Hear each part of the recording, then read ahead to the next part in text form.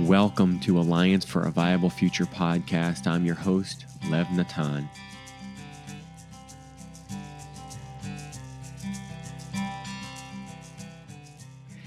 Welcome, everyone, to a wonderful opportunity today to speak with Pooja Prema. And it's a real privilege for you to be here. Thank you so much for joining us today, taking your precious time to speak with this community. Thank you, Lev. Thank you for having me here. Yeah. And Pooja and I have known each other here in the local Berkshires community for a number of years. You're one of the first people that I got to know when we moved here about 4 or 5 years ago now.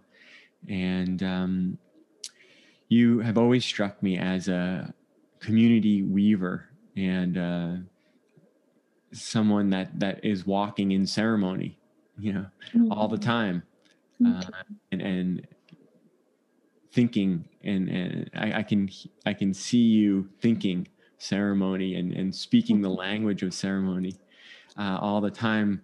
So, and then your actions out in the world, your events, have a magnetism. People show up for the things that you do for many years before I was even here. And you created this incredible Rites of Passage project in 2013, and now it's 2021. And I know as fellow ceremonialists, there's significance to this 8-year cycle. I think you were trying to do it last year, and with the pandemic, you tuned into the timing, I imagine, and I look forward to hearing more about that. But now it's an 8-year cycle, which is, an octave in a sense, a new iteration. So I would love for you to just presence yourself any way you want. And the invitation is just to begin with, what's the dream? What's the vision, the calling, the prayer that Rites of Passage, this project is bringing into expression? Thank you so much for starting out there. At that octave, as you say. I really love that, saying it's an octave. I didn't think of it that way. Because oftentimes I speak about the nuts and bolts and then go to that place. And so it's a nice invitation just to start where it really originates from. But I was thinking that it's actually Sarah, your wife, who inspired something around that 8 and that actually 2021 as something significant. And what she had said to me last year, and it was simply had to be moved because everyone had to adjust and change and move. But she said that 1 is the beginning. 0 is the kind of dissolution and place of unknown. And then 1 is setting forth into the next journey. And that really struck me as true. So I feel like not only is it an 8, but it's the beginning of a new phase for the collective, for me as a person, for Rites of Passage as a project. It is a new beginning. So the vision of 2020 vision, Rites of Passage, because we say it's the 2020 iteration of this project that I began in 2013, is we are the once and future vision of our ancestors. And this theme of clear-sightedness that is both inner focused, inner sight, as well as outer sight, and that those two are the same, that they're linked. We see ourselves more clearly. We see our past more clearly, our lineage past, our shared past. What are we coming from? How did we get here to this moment of massive unrest and crisis? And then, therefore, what do we vision for the future? What do we see from that place of sight What do we see for ourselves? What do we see for our community? What do we see for the world? And that site is mostly, there's a lot of emphasis on beauty and the possibility, but there's also a reckoning and acknowledgement of what is complex and difficult and painful that we carry and that we've been through experiencing as human beings. And specifically, Rites of Passage is a project that honors the initiatory life experiences of women, and those who identify as women, cis and trans women, through the life cycle from birth to death, whether it's things like puberty and motherhood and menopause, or it is healing from trauma, healing the wounds that we've inherited. It is migration and diaspora. It is the process of forgiving and loving oneself. It is losses and changes, pandemics, divorces. So many experiences in our lives that modern culture here in the West, and just generally the modern pace, the modern culture of life, doesn't allow us to really reflect, to acknowledge, to speak about. We don't have a culture or language around initiation, any kind of initiation. We don't have community containers around that. So the project is meant to do that for cis and trans women through the arts. And I first saw in 2012 a vision of a house, a literal house of many rooms. And each room would represent a stage or a theme in women's lives, using everyday objects and ritual gestures, and that an audience could literally pass through this house from room to room to room and be immersed in these worlds of transformation and healing. And we call them rooms of cure, rooms of healing. So the audience walked through that house for 3 nights in 2013, and we had about 65 people that were a part of creating this, mostly women, ages 3 to 89. But that vision was to create a space then that all of this long-held narrative and prayers and creativity, creative life force, energy, and wisdom of women could have a place to live, could have a literal home, to be at home, to express itself, to have a sense of belonging, and truly take up space in a world that hasn't really let women take up space authentically.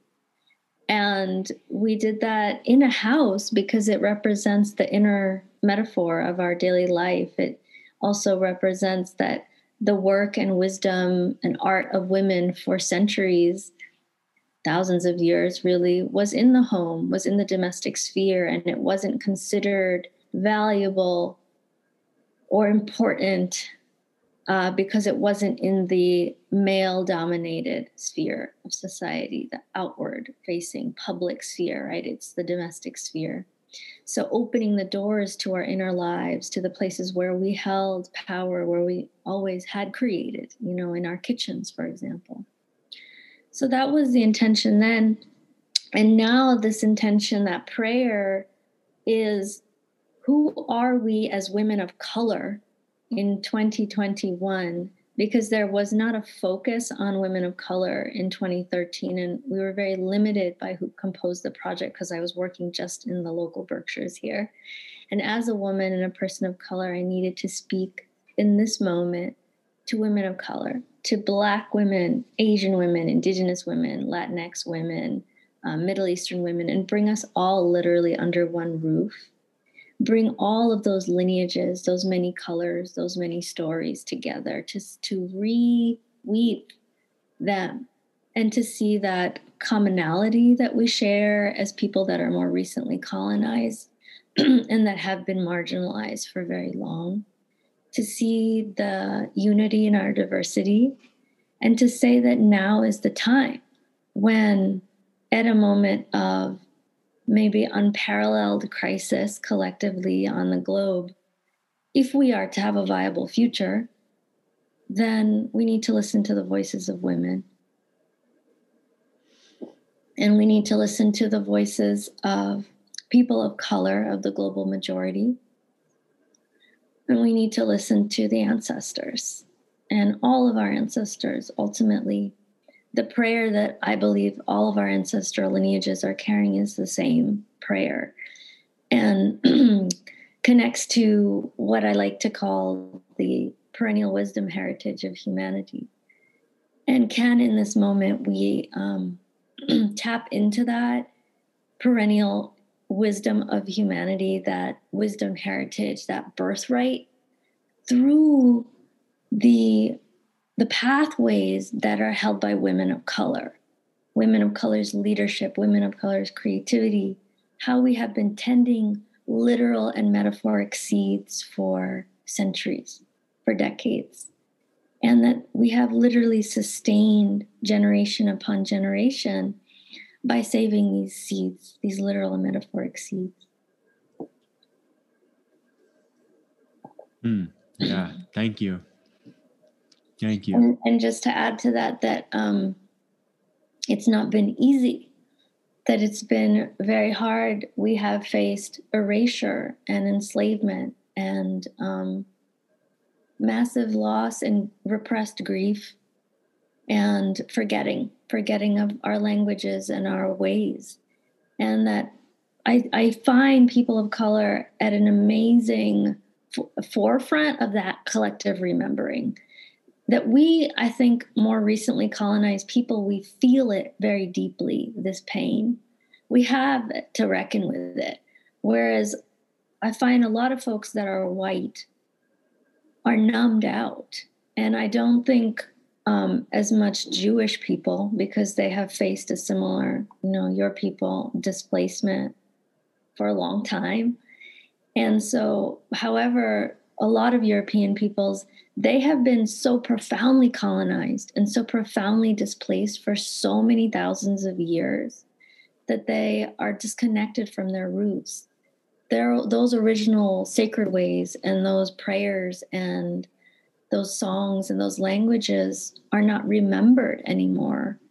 It's easier for me, in a way, as a colonized Indian woman, to do the work of remembering that. It's incredibly hard. It takes so much fortitude and will to keep remembering the prayer of my own ancestors. But I don't have to go thousands of years back. It's there. I can touch it. I can go back home and I can feel the land. I can gradually piece it together.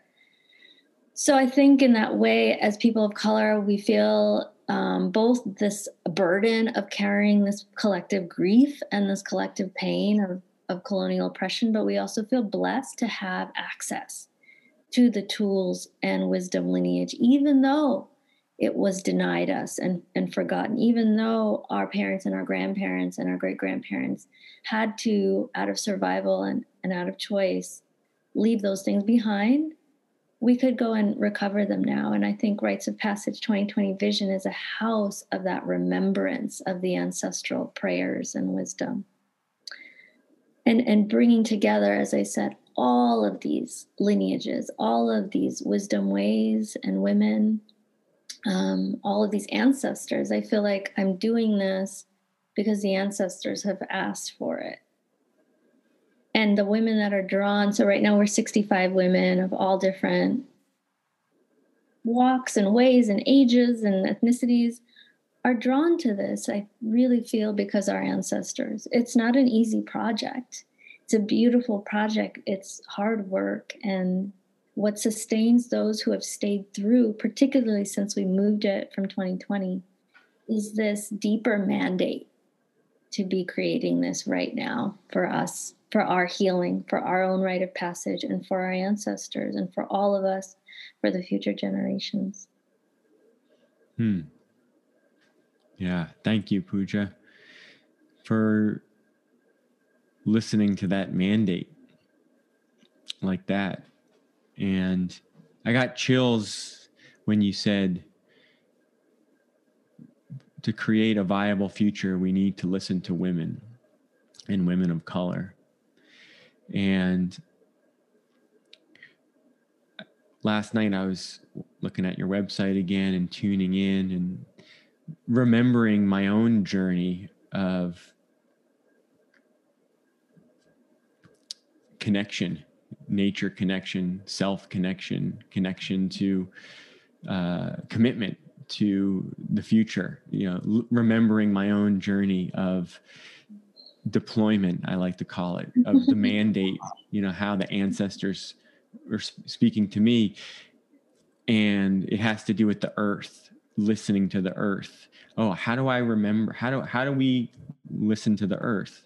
We need to learn the language of the earth. And then those perennial wisdom traditions, there have always been people that knew how to do that and still do.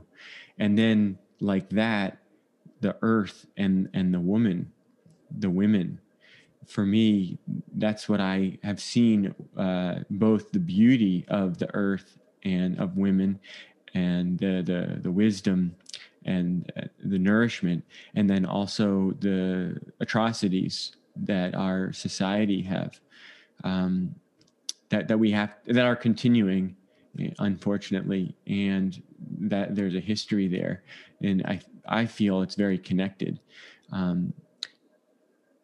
So yes. Yes. Yes. So what I want to ask you, because like you were saying, everyone's in a different place in terms of their own connection to this conversation, is, I don't like the phrase devil's advocate, but I want to just bring in a thought process of, what do we say to, how do we make the connections? This conversation of the Alliance for a Viable Future, it's about a whole systems awareness, systems thinking. How is everything connected? What the inner callings of my heart, the mandate, the ancestors, all of these intuitive, personal, deeply personal experiences, ceremonies, how is that connected to, drawdown of carbon dioxide to 1.5 Celsius, and the scientific community that says this is what needs to happen, and to the, triple bottom line businesses, and to the policies in government, and to the this and the that, all the different, in the educational reform. How are these things connected? In other words, how does what you're doing, recently someone reminded me of this phrase, grow corn. How does Rites of Passage, this project, grow corn for the future? Because in this mindset here of the Western world, we still have that, analytical, cutting mind that we need to at least speak to in order for it to relax into a space of seeing the relationship between things and seeing the connections. So I want to invite you, if you can help us in that way. Thank you for bringing in so much rich awareness into this question. It feels like just opening a door into the vastness of our collective experience. So I'll try my best. I wanted to begin by thanking you for also bringing the earth in, because that is the foundation for it all, for this project, for my work. Like when I speak of the ancestors, I remember in my personal journey when I was first tapping into this concept of the ancestors, I think a lot of times people, it is a literal thing. We have lineages. We were born into lineages of people with stories and places. And in my work as a ceremonial leader, as a guide for groups in transformative process, I do a lot of work around ancestral healing, and it is literal, but it is also everything. Our ancestors are everything. And to me, it's not a concept, it's a direct lived experience that the ancestors are everything. The ancestors are the earth, and everything is the ancestors. And I'm only speaking, and I only have the gifts I have because the ancestral energy of life, of creation, gave those things to flow through me. And so the ancestors are Mother Earth. That is, our ancestor is this planet. And we live in a way, all of us, for the most part, where we don't recognize that we come from this place. We come from ancestors, meaning ultimately we come from this place, this planet, and the profundity of that. I like to say that the earth is a garden. It is this garden, a Garden of Eden possibility. That's the prayer, I feel, in all of our lineages, to remember the Garden of Eden that is Mother Earth. But we forget, we're displaced from that awareness that we belong here, that this is our home, that we can have a home here, that we can live in a garden of abundance. And so I think, how do we remember that wholeness, that story, that weave, that garden?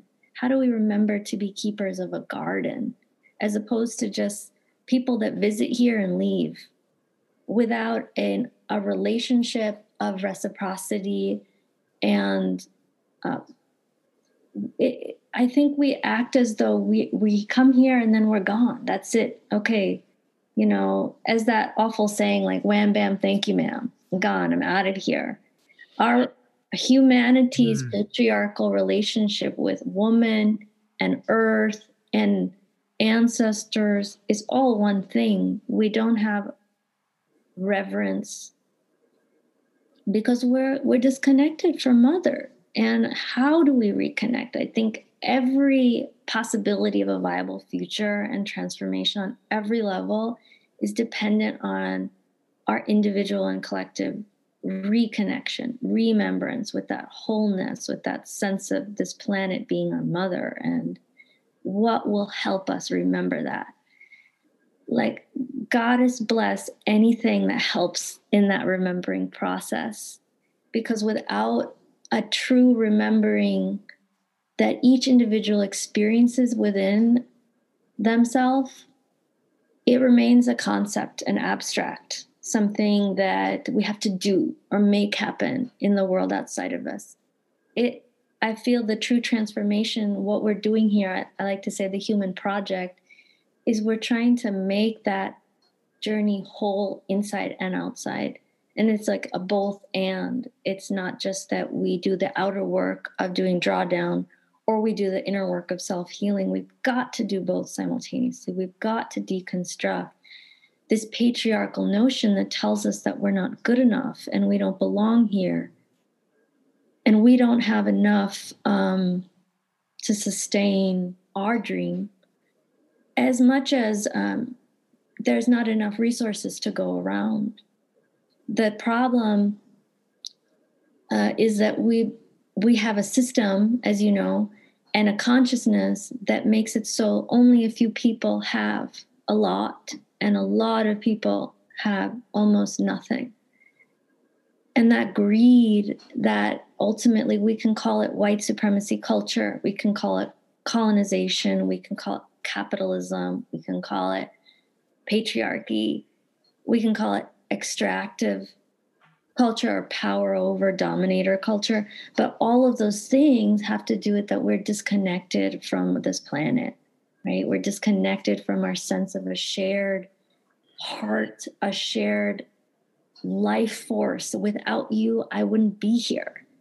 So any notion of separation, that I'm separate from you, that I can live this life without you living a good life, is delusional, right? Ultimately, we are straight up delusional, running around as human beings, like, and what will heal that disconnection, that delusion? Bringing it to rites of passage, I feel that the arts are something that, with consciousness, can make that connection for people, can make it real, can make it tangible. But ritual does that, and ceremony does that. And so a ceremonial way of approaching art is what we're doing, is what I'm doing, is what all of our ancestors at some point were doing through performance and visual art and music. Those were modalities that allowed us to remember why we're here. Those were truly what the arts were and are. They're not entertainment. I mean, they are entertaining sometimes, but they're truly something that was a technology for remembrance for reconnection, for feeling our heart and our shared heart.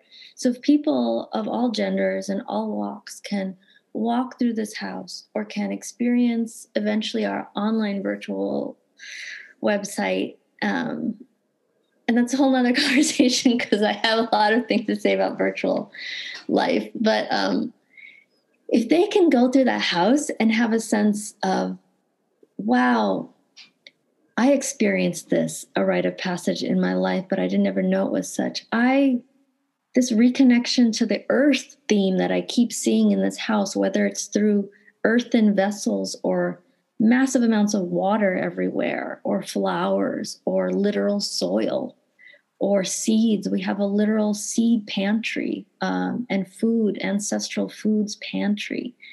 People see that, they walk in and see a collection of heirloom seeds, and they go and they see these things, they feel these things, they smell, they hear. It's every texture of sensory awareness simultaneously.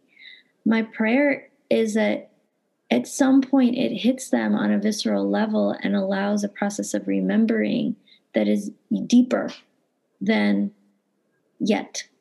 You know, we're always all remembering deeper. Every single one of us is remembering our wholeness deeper. So that is the ultimate prayer of this house, is that it could help people remember that reconnection to the earth, remember that reconnection to what is it to be a woman? What is it to be in a body that is feminine? What is it to have a woman in one's life? What is it to have come from a human being with a womb?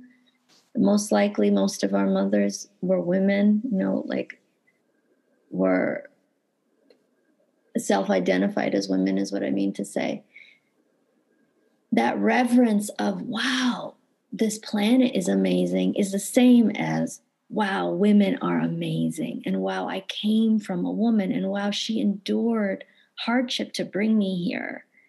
I think all these things you're mentioning are simultaneous awareness, and we never know how or when, or what is it going to make a human being have a simultaneous awareness of the interconnection of all reality, all aspects of reality. But that is the way I am.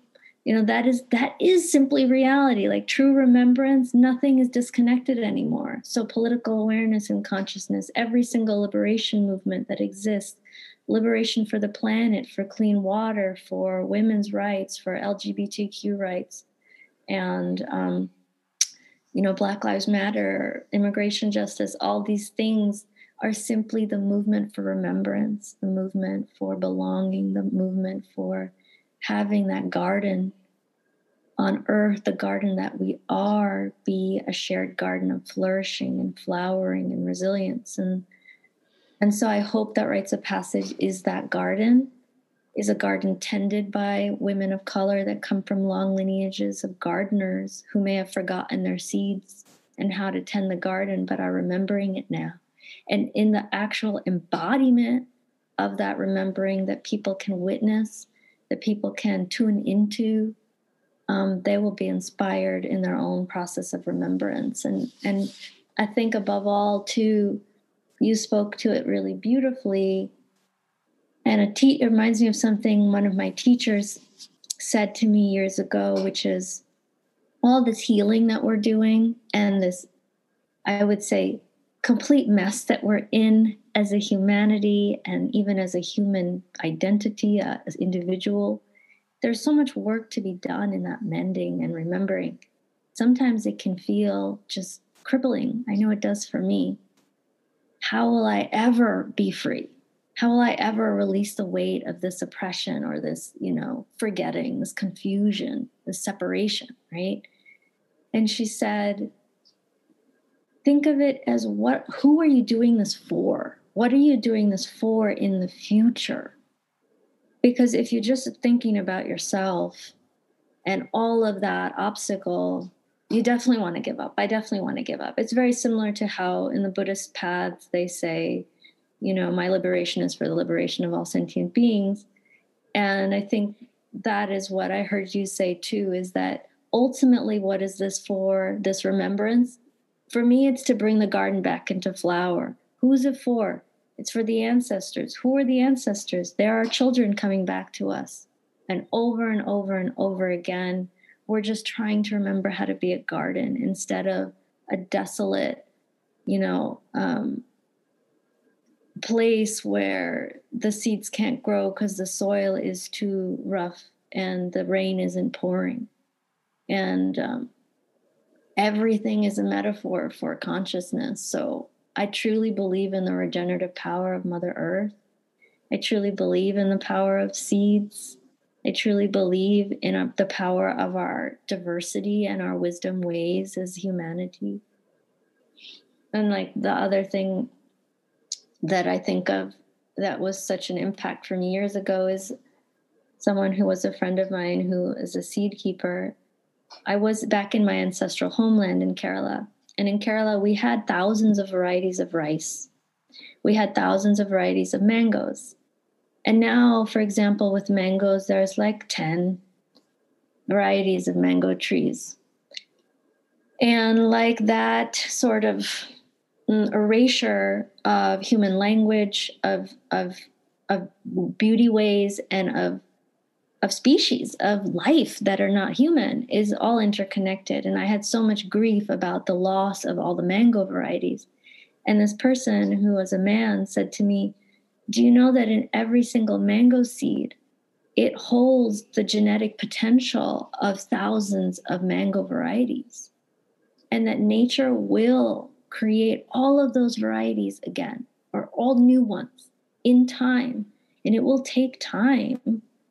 But that time is a blip, ultimately. I mean, we are a true blip in this story of remembrance and forgetting, right? And that have faith in that eternal prayer. There's only one way. Ultimately, it's going to keep going until we remember, I guess is how I feel. And however long it takes until that garden can be, that Garden of Eden. Anyway, I'm a utopianist, if you can't tell. So that's the way I think. And that's I think if I wasn't shooting for that, I wouldn't embark on a project like this. I would not do anything. Really, like if it's not going to be the most beautiful prayer of the ancestors, then why do it? Someone else said to me recently, go big or go home. So I don't know if that explains or it provides any kind of insight into the way that I see the interconnectedness of all of those things and how does it become practical. I want people in the house to see those seeds and to somehow get a transmission of seeds are as practical as they are metaphoric. We were all seeds inside of our mothers. I was a seed. I was an egg in my mother's ovaries when she was a baby in my grandmother's womb. I was a seed. I have seeds. What am I going to do with those seeds? How do I tend those seeds? I think when I was young and I first got into permaculture, so that was over 20 years ago, and it blew my mind because of the pattern language. And I wish that I was like, why did no one ever tell me from the moment I came onto this planet till now that everything is interconnected and that every single pattern is everywhere, that a tree is a placenta and so on, and an iris, and everything is connected. Wow. Okay, that's it. That's everything. So I just feel like we're here to remember that in as many ways as possible. And my prayers at Rites of Passage facilitates that for as many people as possible in a beautiful way, in a way that is a celebration. Enjoy this 20-second nature sounds pause to give yourself a moment to reflect.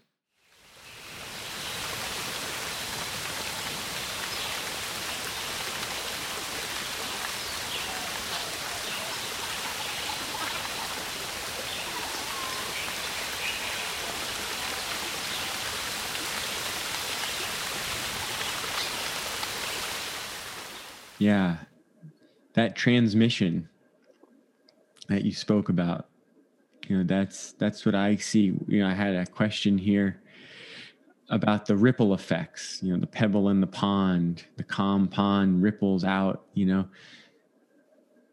maybe you could share a story, maybe it's a future story of between August 13th and 17th of 2021, there's going to be, I guess, 4 days, 5 days where the house is open and, people are going to be streaming in with masks or no masks. I'm not sure at that point, but people will be entering a physical home in Pittsfield, Massachusetts that you are renting for this project with 65 other women who will also be there. Yes? Yes. Not all of those 65, but there will be about 60 people involved because they're on site as well. I mean, yeah. It's so just the focus of, right? So someone from the community or wherever, someone's heard this podcast and they, oh my God, I have to go see this. I don't know what it is. Something in me is being called to be there. I don't know. I just have to listen. Maybe it's a rite of passage for me to go, and a pilgrimage to go to Pittsfield, Massachusetts, to the Rites of Passage project for this particular moment in time. Then I enter into the door and what's the impact, and tell that future story of that person. Maybe there's a particular person that's in your mind that you're like, I can't wait till that person comes and visits this home, and what's it going to do for them, in that life. They work, they have a job, maybe they have a family. Well, there's so many people that I think of, but what I think of when you were speaking is that it's a house of belonging. It's a temple of remembrance. And we're not used to anymore here in the West going into spaces like that. Our homes were temples of remembrance, ultimately. And we forgot that kind of process of gatekeeping. So when people enter the house, again, every texture of senses like sight, hearing, smell, touch, they won't be touched physically, but they will feel the air, is happening simultaneously. They walk through these rooms, they see all these different women of color from all different places around the world, their lineages. They see a room full of dirt. They go down a stairway that's a rebirth canal. They go through over 21 spaces, actually, of this remembrance. They see little toddlers and old women, everybody in between. And when they come out of that journey, they go into the last room, which is called V is for Victory. And it's a room that I'm curating, which is ultimately it's victory to this garden, victory to the flowering earth. And what they see there is a massive weaving, a literal weaving that represents the remembering of the weave of humanity, and thousands of flowers in that room. And they are just struck by this total beauty, total sensory beauty. And in that moment, going through all of these different spaces and textures and worlds, really, they feel in their heart an overwhelming sense of fullness. Sometimes that level of fullness is like more than we experience generally in life or are comfortable with, but I hope that it could create an opening, a profound opening sense of empathy and interconnection with these people who maybe are like them, maybe are not like them at all. And that they experience a sense of recognition in their own self in that journey, whether they're a person of color or not a person of color, that there is some way that they get linked in a good way to feel that shared humanity and also that recognition of difference. Therefore, how am I going to show up for the collective? How am I going to show up for women's liberation, people of color's liberation, my own liberation? daily, in my daily life. How am I going to hold my awareness a little differently than I have?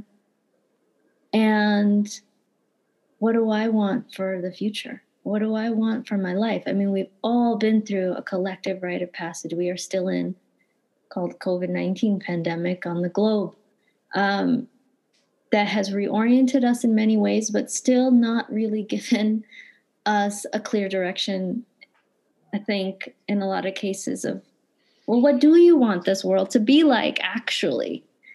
You know? And so those are lofty things to say, but of course, I hope that people come to the house and have those feelings and thoughts. And what do I want my life to be now?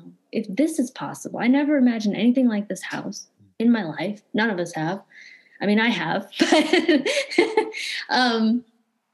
I've never imagined anything like this house. I'm blown away by the beauty here and the power of the women here and the levels of remembrance that are all simultaneously coming together. And I feel it. I can't even cognize it. I can't make sense of it with my mind. It's just went straight to my heart. And now I'm feeling things I maybe haven't felt. And I'm wondering things about my life and our future that I haven't thought or felt necessarily ever in this way. And now what? I don't have an answer for now what, but that sense of recognition.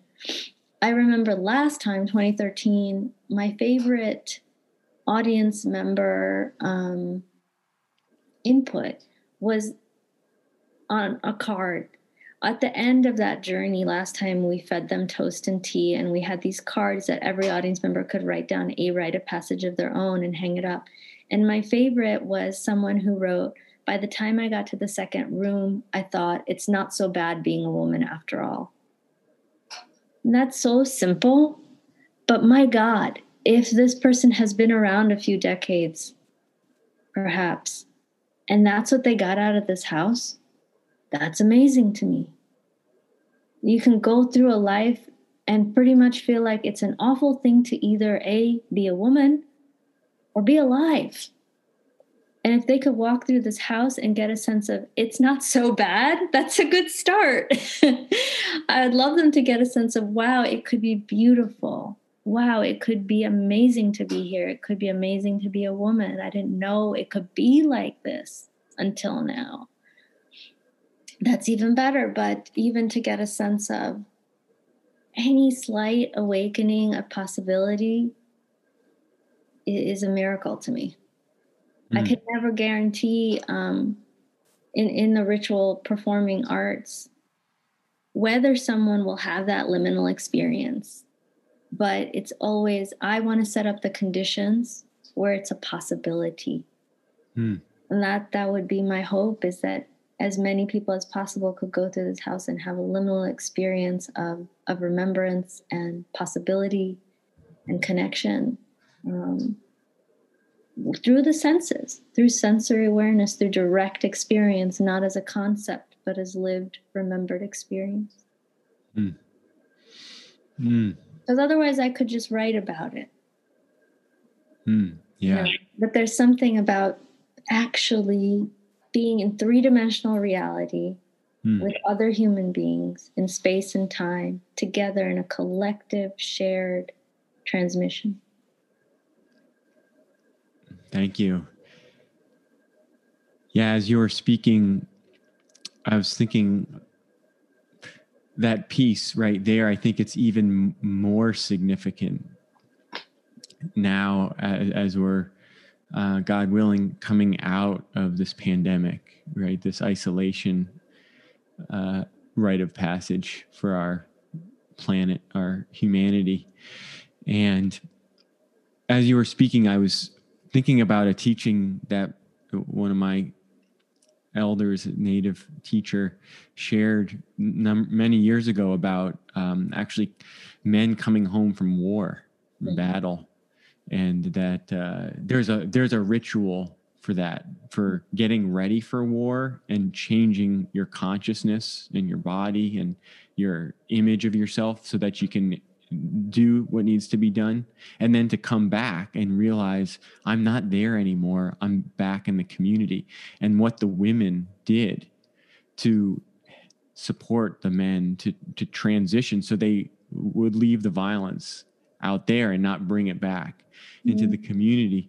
And that's what just came to me when you were talking about the house, actually, is that healing energy of that house that all of us, that's in the old days when the gender, roles were so, in some ways, it's still the same, and in other ways it's much more fluid, but we're all, in a sense, in a battle of this modern industrial machine that we have. There's damage to our psyches and our nervous systems from dealing with the day to day in the stress of all of it, right? That's a whole nother podcast. But then to be brought in to a multi-sensory experience of remembering, like some beautiful phrases, a temple of remembering, different things that you said like that. And so for all of us, that softening that can happen, and the softening of the heart, to actually allow that to come in, and then the transmission of some revelation, some insight that, like you said, you don't know where it's going to go, but it goes in, 10,001 directions. I mean, infinite directions for each person, but it's going to go somewhere good, is what I hear. It's good medicine. Good medicine. Good medicine. Yeah, I love that you said that, because we are, as women of color, we are constantly in a hyper protected state, many of us, as women, against patriarchy and the ravages of that assault, as much on us as women and as Mother Earth, and that as people of color, against white supremacy and colonization. And really, it's something we live with every day, a sense of not belonging, a sense of not feeling safe, not feeling seen, being at war with a world that is not humane to any of us. And so to come in this space, it's incredibly vulnerable to do this, to say that everyone is welcome in this space. A space that is supposed to be safe for us as women of color, to say that everyone, men, white folks, everyone is welcome here, is quite a radical thing to do. To open up a BIPOC space like that. But there is a sacredness that you're talking about. It is a lay your weapons down here at this door. Those who will enter must come in reverence and care. That is a really profound thing. So I'm just taking that in. We are not able as human beings to come into sacred spaces like that very often, period. But to come into a space that is held by women of color for the remembrance of the feminine principle is an invitation, not just for those who identify as women, to relate to what is feminine in our world. And I would say the garden is so much of what makes a garden grow, is a feminine element. The force of life is like what makes a baby grow in a mother's womb. I mean, that's all creation, right? But the mother is holding that, is the woman is the space of that growing, that becoming. And so we're holding a space for people, all people, to reconnect with the feminine essence of life. Because we all have it. We're all feminine and masculine. But we live in a world that denies that, and that makes us, like you said, hard, makes us the warrior. We don't get to soften very much in the life and connect with our, the feminine isn't just soft, it's fierce, it's everything. Or it's a whole spectrum, but we don't get a chance to really see the spectrum either. So I think it's an invitation to lay down those weapons and to enter a sacred space of remembrance, and also to really explore those rooms within our own consciousness, within our own being, within our own experience. Like, as a woman, we have all these different rooms. We have a motherhood room, whether or not we're ever a mother to another. We have eventually an elder room. We have all a childhood or girlhood room behind us. And when are we ever given the chance to fully inhabit those spaces, to recognize, to honor, to celebrate all of who we are, not just a part of what the world wants us to be? So that's also an invitation to really be intimate. Here's one more nature sound pause to tune your listening.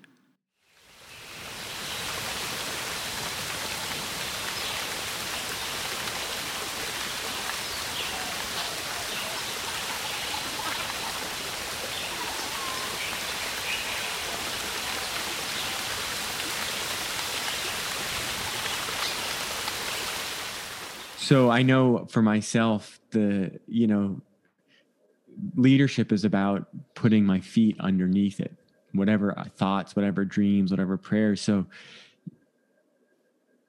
we probably wouldn't be having this conversation unless you were actually doing this. If it was just an idea that you had, and it's like, oh, this would be so cool, but you've crossed the line. You've taken a rite of passage. You've made one. I is my sense. Of stepping across the threshold of, I'm going to create this, and that takes courage. That takes, I imagine, if I was thinking about you, that's when I have to do something that's big, that feels big. It takes courage for me. That's been my experience. So just want to acknowledge you for that. And I know for myself, one of the biggest challenges is the money part. It's like, whoa, how is this really, like, I want to acknowledge all these people, and it takes money. That's part of the language of what makes things happen in the world. So I just want to appreciate you for, the risk and the courage. And I want to share with our listeners that there is a budget to make this happen. It's an artistic idea, and it's in physical reality. And even if it was only in virtual reality, it would still have a budget. But so there's a fundraiser that I wanted to make everyone be aware of on GoFundMe, and I just wanted to give you a moment to speak about that, and both the courage that it takes to do that, and then the actual practicalities of giving people an opportunity to practice generosity in this moment. Thank you for bringing that in such a good way. It's actually a platform called Chuffed, not GoFundMe, that we're using currently. And Chuffed, we are a nonprofit, so all the donations are tax deductible. And Chuffed doesn't take money from your donation, but it does add money on top. And so when you go to give us a donation, you have an option to say, okay, I'll extra support Chuffed or not. But most people don't see it. So I'm like, oh. Anyway, that's something. I'm jumping ahead, but we're crowdsourcing at this point because we have a budget of $200,000, which is actually very modest for, I say 65 people, but it's actually going to be, ultimately more than that. But production team, about 20 people. I mean, dozens of artists documenting this with video and photography. Making sure that there's support that's also emotional and energetic support for everyone. Materials, renting the house, housing all these women. 200,000 is like, oh. So we have about half of that after a year of fundraising. And now, congratulations. Thanks. We need the other half. I will say that your focus on leadership is much appreciated because I am someone who has been put in a leader position.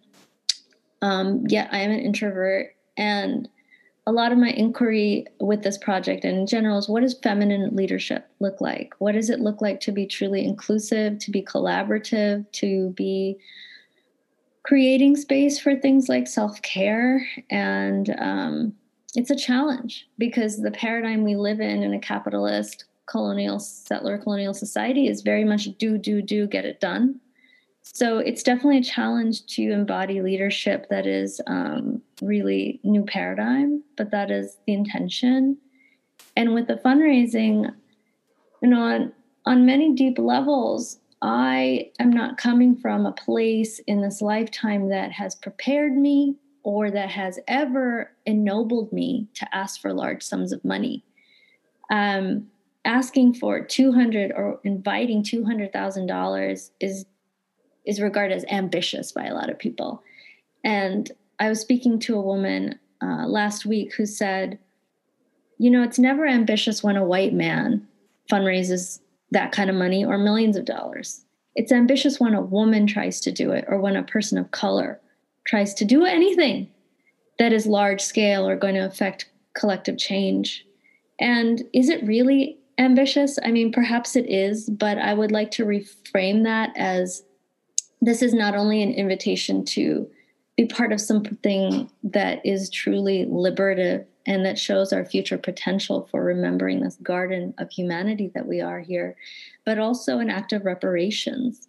Because what is this money? What is this currency? Where did it come from? It came through the erasure of many languages and peoples. It comes presently from that. It comes from resource extraction of indigenous lands, of lands that were never meant to be bought or sold in the first place. It came and it comes from the forced labor, whether by enslavement or capitalism, essentially the same thing, of Black and brown bodies and women's labor as on so many levels. So an act of reparations that says this money is actually yours. This currency is actually all of ours, and certainly women and women of color who birth everything, right? Women are Mother Earth. We birth everything. We continue life on this planet. Certainly, you should have enough money to make something beautiful and healing for yourselves and everyone. Certainly, it should not feel audacious or ambitious to ask for.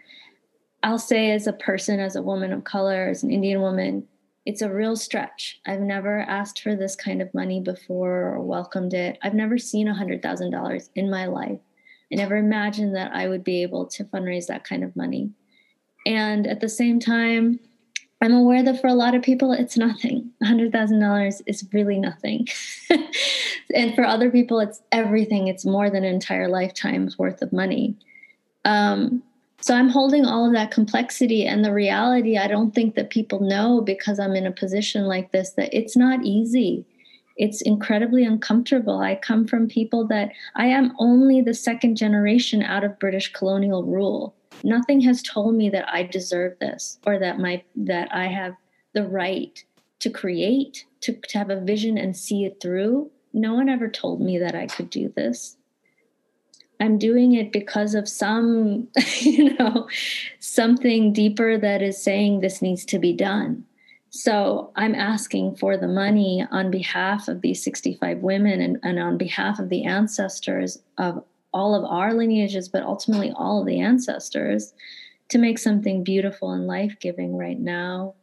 But it is definitely, when we speak about money, I'm aware of all those levels, that it's needed, like you said, that it's a reality, that there's also no escaping that this money is not clean money.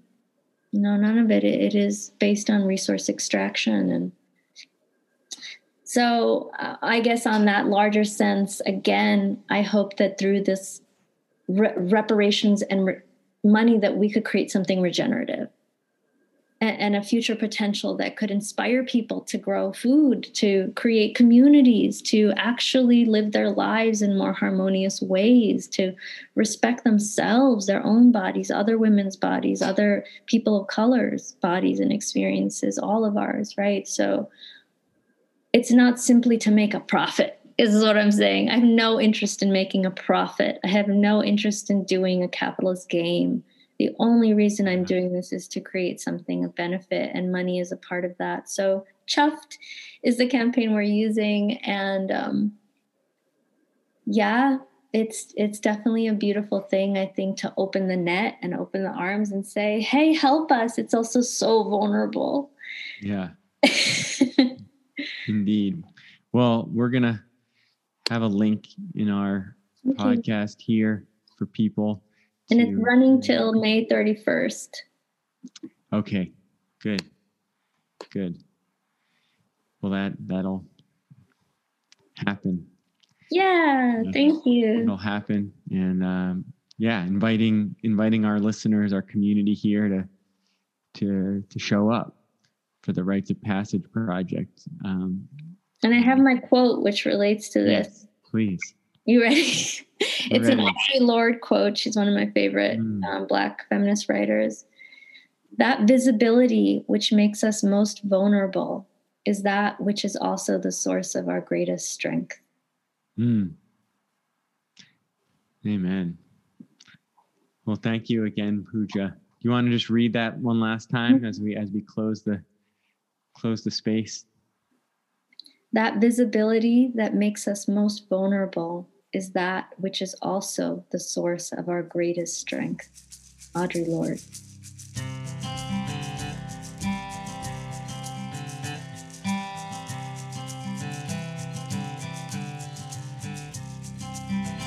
Thank you so much for listening. We hope you enjoyed this episode and connected with a valuable insight that will help you in your everyday life, nourish your deeper wisdom, and strengthen your courage to show up for the task at hand. If you'd like to say thank you, you can leave a review on iTunes, share this with a friend, and make a tax-deductible donation on our website, allianceforaviablefuture.org/donate. Thank you so much again for supporting this vital work.